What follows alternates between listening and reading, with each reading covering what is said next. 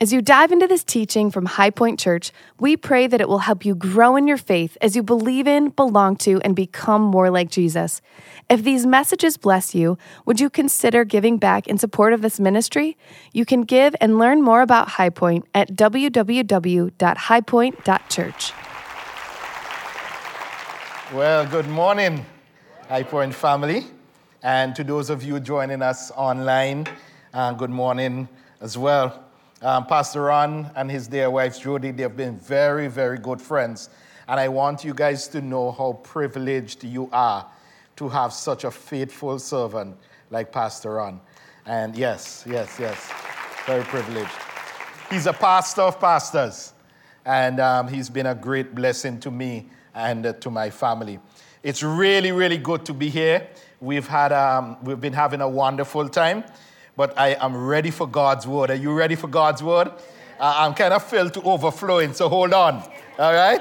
Well, one of the things I like to do when I preach at church for the very first time is to take a picture. Is that okay with you guys? All right, so let's start with this side. If you can just raise your right hand for me. Just raise your right hand. Very good. Very good. Let's try the middle. This middle look fired up. Okay. You guys look very fired up. Very nice. Okay. Oh, let's see over here. Are you ready? Woo, yeah, I got a whistle on that side. That's excellent. Now I can go back to High Point St. Vincent and tell them that's all the people that got saved when I preached at High Point in Naperville. All right, let's go ahead and pray, and then we'll jump into God's word together. Father, we're grateful to you for this time that we can spend studying your word. It is a lamp unto our feet. It is a light unto our path. God, I just pray that that your Holy Spirit would take this word and press it into our lives today. Grant us revelation. Take the words of my mouth and the meditation of my heart. Let it be acceptable and pleasing to you. In the strong, mighty, and precious name of Jesus. And all God's people said, amen and amen. Well, if you will, turn with me to Acts 21. Acts 21. Today, we are going to focus on the idea of absolute surrender. And if we are honest with ourselves and others, I doubt that any of us could say that we live our lives in absolute surrender to Jesus Christ. That everything that we think, everything we say, everything we do is all for him and about him. Many of us, we want that to be true. Right? Hopefully we are working to that end, to make that happen, to make that a reality. But it is very difficult, to say the least. And to help us in this process, this morning we are going to learn from the Apostle Paul's life how to live a surrendered life. Now, loved ones, the Apostle Paul wasn't perfect. But from all accounts, he was 100% surrendered to Jesus. From his life, we learn a surrendered life requires that we possess and demonstrate three things. And here is point number one. You can take a note of this. Display conviction when pressured to compromise. Now, pause with me for a minute. Let me just remind you, let me give you the context of what is happening here. Paul is really wrapping up his third and final missionary journey. Paul met with the Ephesian elders in the city of Miletus, and he's meeting with them to bid them farewell. He resumes his trip towards the city of Jerusalem, where he knows, catch this, that imprisonment and affliction awaits him. It is in those circumstances that become the topic of discussion during his brief stay in Tyre. So let's look at verse 4 of chapter 21. And having sought out the disciples, we stayed there for 7 days. And through the Spirit, they were telling Paul not to go to Jerusalem. So there's a bit of a problem here, right? Because if you know anything about the book of Acts, in Acts chapter 20, let me remind you what the Apostle Paul said about going to Jerusalem. He said, and now, behold, I am going to Jerusalem constrained by the Spirit. Paul isn't going to Jerusalem simply because he wants to go, right? He is going because regardless of the outcome, he believes that God wants him there. He says the word is constrained. It means bound by the Spirit of God to go. He is literally being driven. He's compelled by the Spirit of God to get to Jerusalem. So the question for us all, is the Spirit giving conflicting signals, conflicting messages? Is he telling Paul one thing and telling the believers entire something else? And I do not believe that to be the case. Both are getting the exact same message. Paul, when you get to Jerusalem, there is going to be imprisonment and there is going to be affliction. But what do the believers entire conclude? They conclude, well, Paul, if Jerusalem means pain, if Jerusalem means suffering, well, you ought not to go. Paul, avoid it at all costs. James writes in verse 2 of chapter 1 of his book, count it all joy, my brothers, when you meet trials of various kinds. Why? For you know that the testing of your faith produces steadfastness. Loved ones, God grows us and uses us, and he does that a lot of times through painful circumstances. Trust me, I know about that. So get this. The Spirit of God is warning Paul of what is to come what is to come when he gets to Jerusalem. Not so that he can avoid it, but that he can be prepared for it.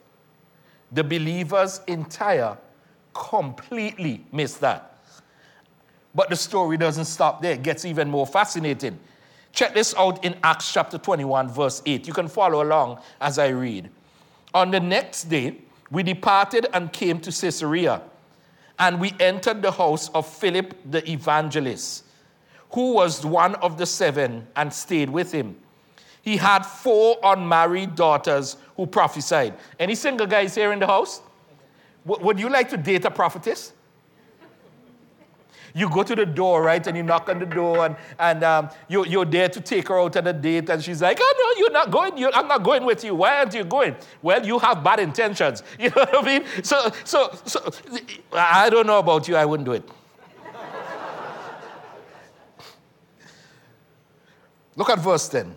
While we were staying for many days, a prophet named Agabus came down from Judea, and coming to us, he took Paul's belt and bound his own feet and hands and said, thus says the Lord, the Holy Spirit, this is how the Jews at Jerusalem will bind the man who owns this belt and deliver him into the hands of the Gentiles.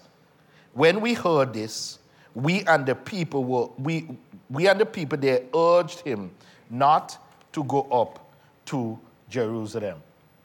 Here we go again, right?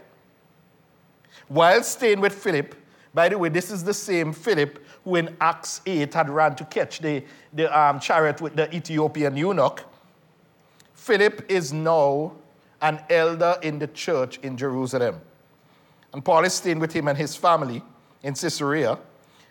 And Paul is again warned of what is to come. But this time, it's far more dramatic. Now a prophet Agabus. By the way, who names their child Agabus? You read about Agabus in Acts chapter 11, verse 28. He shows up and he's using Paul's belt as a visual to show what awaits him. This is amazing. And how does Paul's companions respond? They respond just like the believers in Tyre, right? Paul, don't go, man. Please stay away from Jerusalem. Paul, avoid it at all costs. And I hope you see what is going on here. Paul is being pressured to compromise. Now, I'm sure these people meant well. They were not only concerned with their own well-being, but they were concerned with Paul's well-being. They were asking Paul not to do what Paul knows he has to do. But I want you to notice with me something here. Where is the pressure coming from? The pressure isn't coming from outside. The pressure is actually coming from within Paul's circle of influence. The pressure is coming from the believers, pressuring the man of God to compromise. It's coming from within his oikos, within his sphere of influence. But I love how Paul responds in verse 13. Look at this. Check this out. Then Paul answered, "What are you doing, weeping and breaking my heart? For I am ready not only to be in prison, but even to die in Jerusalem for the sake of the Lord Jesus." Now, loved ones, that is what I call absolute surrender. Amen? I hope you see Paul's conviction. Amid the pressure not to do what God wanted, he responds by saying, "I am committed to God's will for my life, no matter what the cost." That's absolute surrender. Loved ones, do we face similar situations? As parents, our children come to us and they say, "You know what, Mama, Dad, I want to go on to the mission field." You're like, "Go on to the mission field?" And when I say mission field, I'm not talking about the Caribbean. That's how you're thinking, right? But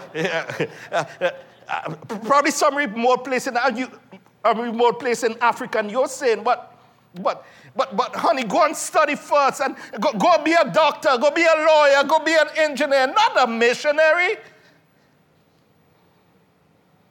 But we ought to do what God has called us to do. Sometimes even when it takes us outside of our comfort zones. There was a little boy who was born in a rural village on an island. After this little boy was born, he was diagnosed with a disease called marasmus. Marasmus is a disease that's directly related to malnutrition. Nobody survived this disease. The doctors told his parents, in a matter of days, 3 days, your son will be dead. So naturally, very distraught, they bought his burial clothes and they built a coffin for him. But this boy had a praying father.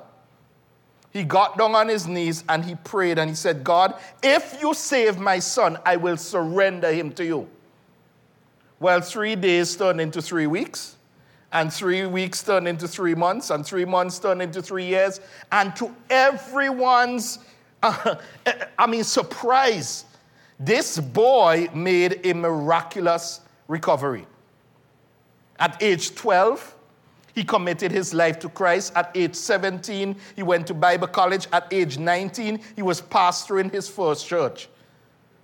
I had the opportunity to sit down with this little boy's father, and I asked him, "When you see your son now, what do you see?" He said, "I see a life absolutely surrendered to Jesus Christ."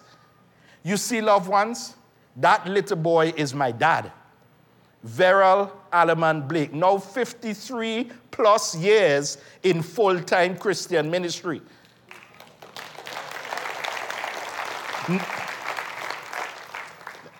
Not only is, and by the way, he's an elder at our church, which is pretty cool. Not only is my dad a pastor, I have uncles who are pastors. And I pray my son one day will become a pastor. That it will go from generation to generation to generation. My dad has made such an impact around the Caribbean, not only in St. Vincent and Grenadines, but around the Caribbean with his ministry. Think about it. Who was Paul intent on pleasing? It wasn't his friends, right? He was intent on pleasing Christ. A life, loved ones, of absolute surrender is a life of conviction. Doing what God wants me to do and not being deterred from it. So a life of absolute surrender. Point number 1, display conviction when pressured to compromise. Note takers, here is point number 2. Display constraint when falsely accused. So we're going to get into some stuff here. Are you ready? Look at Acts 21, verse 17.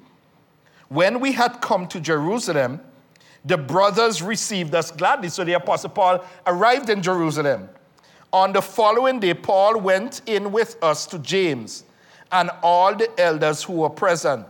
After greeting them, he related one by one the things that God had done among the Gentiles through his ministry. So Paul arrives in Jerusalem, and he is gladly and warmly received by the believers there.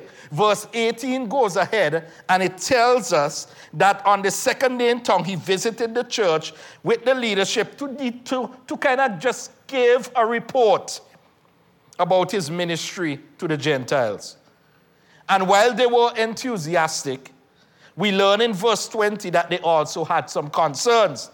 Look at verse 20. And when they heard it, they glorified God. And they said to him, "You see, brother, how many thousands there are among the Jews of those who have believed. They are all zealous for the law, and they have been told about you that you teach all the Jews who are among the Gentiles to forsake Moses, telling them not to circumcise their children or walk according to our customs." Now, this is a big problem. There are literally now, loved ones, thousands of Jewish Christians in the Jerusalem church. And while they had come to genuine faith in Jesus Christ, they still kept the ceremonial aspects of the law. And many of them were upset because someone had started a rumor. Isn't it always someone starting a rumor? Someone had started a rumor that Paul has been teaching the Jews outside of Jerusalem to disregard and forsake the teachings and the traditions described in the Old Testament. This is a big deal. Now, I don't know how many of us here are, how many of you here might be Jewish. I don't think many of us here are, but I believe unless someone is Jewish, will likely miss the severity of the charges against Paul. But trust me, this is a big deal. To them, the Apostle Paul is stripping away their very identity as God's people. So I was like, okay, so what did Paul actually say? So I looked it up. And in Acts chapter 15, here's what Paul told them. After you come to Jesus Christ, abstain from eating meat sacrificed to idols. Abstain from drinking blood. Abstain from what is strangled. Abstain from sexual immorality. What Paul is saying, loved ones, it's not enough to come to Christ. You have to leave paganism behind. You had some old habits and some old practices and some faulty religion. When you come into a relationship with Jesus Christ, leave all of that behind. So let me ask you, are these rumors and accusations true or false? A little of both, right? On one hand, Paul did teach that faith in Jesus Christ, not the keeping of the law, brings someone into a relationship with Jesus Christ. That's true. But never did Paul tell the Jews that they had to stop being Jewish in order to be saved. In that respect, the rumors and accusations are blatantly false. So put yourself in Paul's shoes. How would you respond to false accusations being made against you? And I believe that there are three common responses. You can write these down. Here's the first thing that we usually do. We deny. I didn't say that. I didn't do that. And the goal of denying is to defend our actions, to maintain our good reputation. Then we move from denying, and oftentimes we would demand. And that goes something like this. You take it back. You take it back.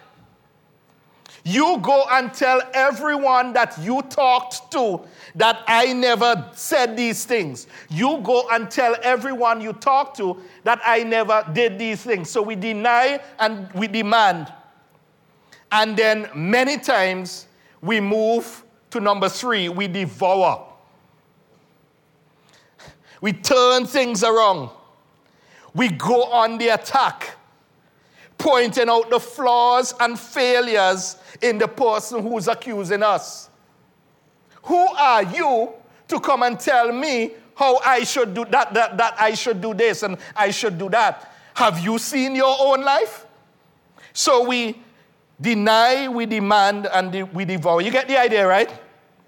So often it is easy to respond to false accusations in a sinful way that really doesn't reflect absolute surrender to Christ. One of the things that Debbie and I would have the privilege to do a few times per year is to travel up to the States, many times for ministry. And we love, sometimes when we have to travel, we have to leave our kids, and we love leaving them with my parents. They love their grandchildren. Any grandparents in the house? Yeah, we just, sometimes when we get them back, we have to defrag them because the grandparents kind of spoil them, but that's the grandparents' job, right? So we just love leaving them with my parents. They will pour into them spiritually, read God's word to them. It's a great thing. So we made this trip, and we got back, and I love putting my kids to bed. So I went to put Matthew to bed, and I said, Matthew, how was the time with Granddad and Grandma? He said, Dad, it was awesome. We had a wonderful time. So I said, what did you learn? He said, well, I learned something, Dad. He said, I learned that Granddad treats Grandma better than you treat Mommy. Yeah, that was my reaction too. I said, what did you say? He said, and he had the audacity to repeat it. He said, Granddad treats Grandma better than you treat Mommy. I said, Matthew, what do you mean? He said, well, when Granddad comes home, he will go and give Grandma a hug and give her a kiss and find out how was her day. When you come home, you open the door and you ask, what's for dinner? And you go and you sit and you watch the news. And then I started to deny and demand and devour. You were wondering who's the parent, right? From the mouth of babes, right? Some things have changed in our house since. But so often, that is our response. So how did the Apostle Paul respond? Look at Acts chapter 21, verses 22. He responded in an amazing way. What James and the elders suggest is that Paul essentially demonstrates his support for the Jewish law and tradition by joining 4 men who had taken a Nazirite vow of purity, known as the Nazirite vow. They told Paul, if you will join in the purification process, become a part of this process, hopefully it will begin to dispel all of the concerns that these people had about you. So I kind of looked up, what was this Nazirite vow all about? A Nazirite vow was to symbolize total surrender to God, absolute surrender. Normally, a Nazirite vow was taken for 30 days. They didn't cut their hair. They didn't drink alcohol. They weren't allowed to touch dead people or anything dead. And this was a 30-day kind of vow to just show that they belonged totally to God, to focus on that for 30 days. But there were also some people who took lifetime Nazirite vows. Can you think of any of them? Somebody in Scripture who took a lifetime Nazirite vow? Anyone? Yes? Samson, yes, very good. Anyone else? Yeah, we know that John the Baptist, he took a lifetime Nazirite vow. Samuel took a lifetime Nazirite vow. And we look here in verse 26. By the way, let's give that person a round of applause. Very good, very good. Look at verse 26. Then Paul took the men, and the next day he purified himself along with them and went into the temple, giving notice when the days of purification would be fulfilled, and the offering presented for each of them. Do you see the Apostle Paul's constraint? Do you see his humility? He doesn't deny. He doesn't debate. He doesn't devour. What he did, he didn't go on the attack. But what rather his response to these false accusations was doing what he could for peace, for the sake of continued ministry. Wow.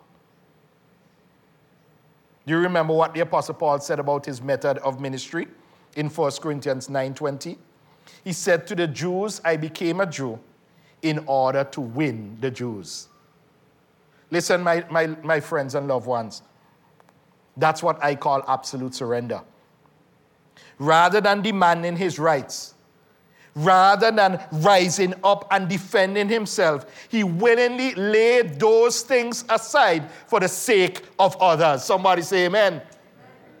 Do you see the lessons here for us? If we are going to live lives of absolute surrender, we must be characterized by constraint. We must be characterized by humility, especially when falsely accused.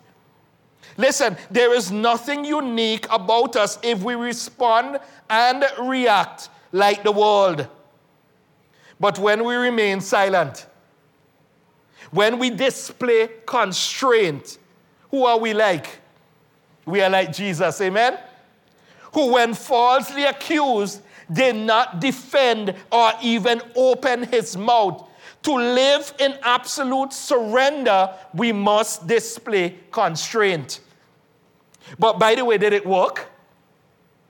Did Paul's display of constraint and humility ease the concern and win over the Jews?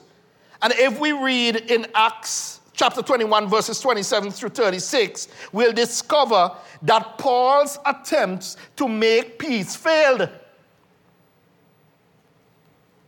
As a matter of fact, it kind of got worse. As Paul is accused of taking a Gentile into the temple. And then what did they do? What did they do? They began to beat the Apostle Paul. They captured him and they beat him. And then he was actually then eventually arrested by the Roman soldiers. Let me give you some context of what's going on here. So they got the Apostle Paul. They falsely accused him. And they're falsely accusing him again. The crowd got so mad, so wild up, that they grabbed the Apostle Paul on the streets of Jerusalem and began to beat him to the pulp. Bloodied and bruised and broken. The Roman soldiers heard that there was this big ruckus on the streets of Jerusalem. So they came to investigate what was actually happening.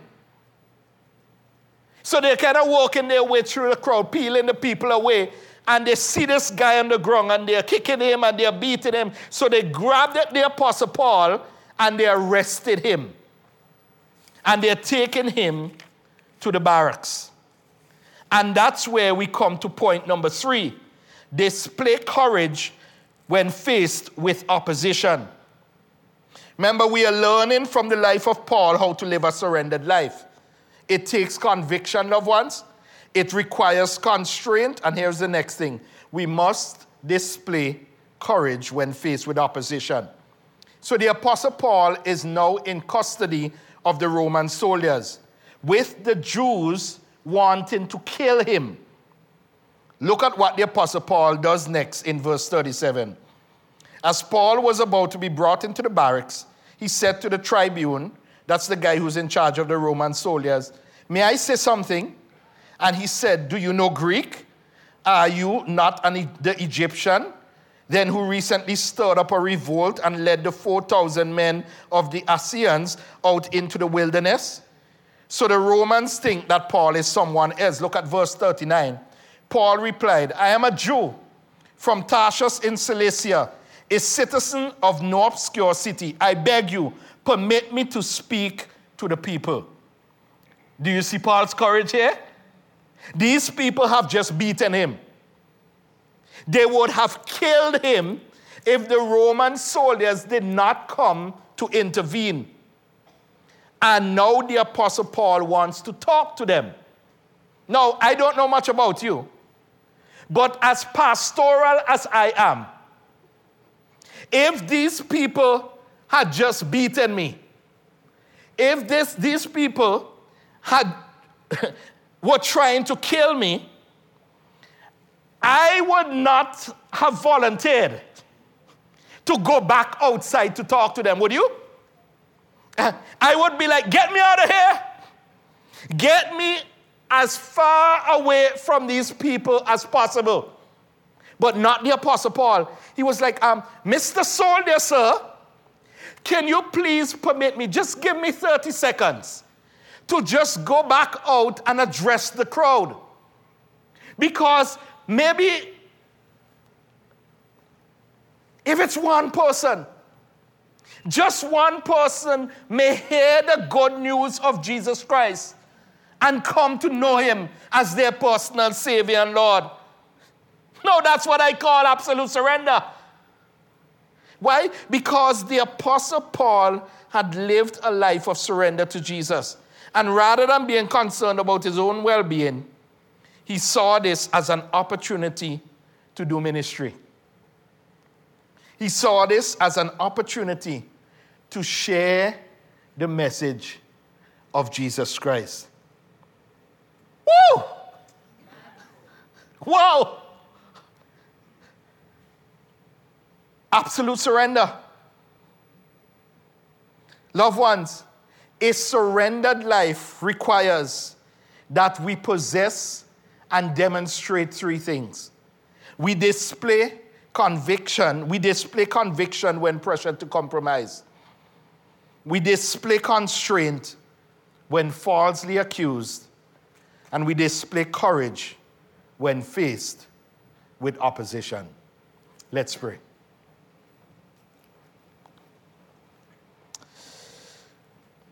Lord, the battle belongs to you.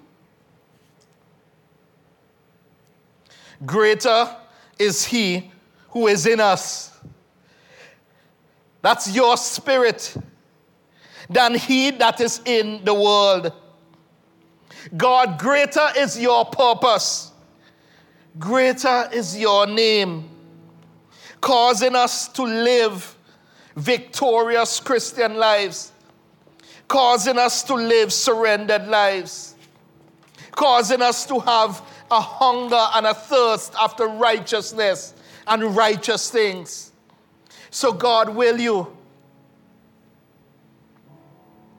through the power of your Holy Spirit alone, help us to live lives, victorious Christian lives, that brings you glory and brings you honor. And it's in the strong, mighty, and precious name of Jesus. And all God's people said, amen and amen. God bless you all.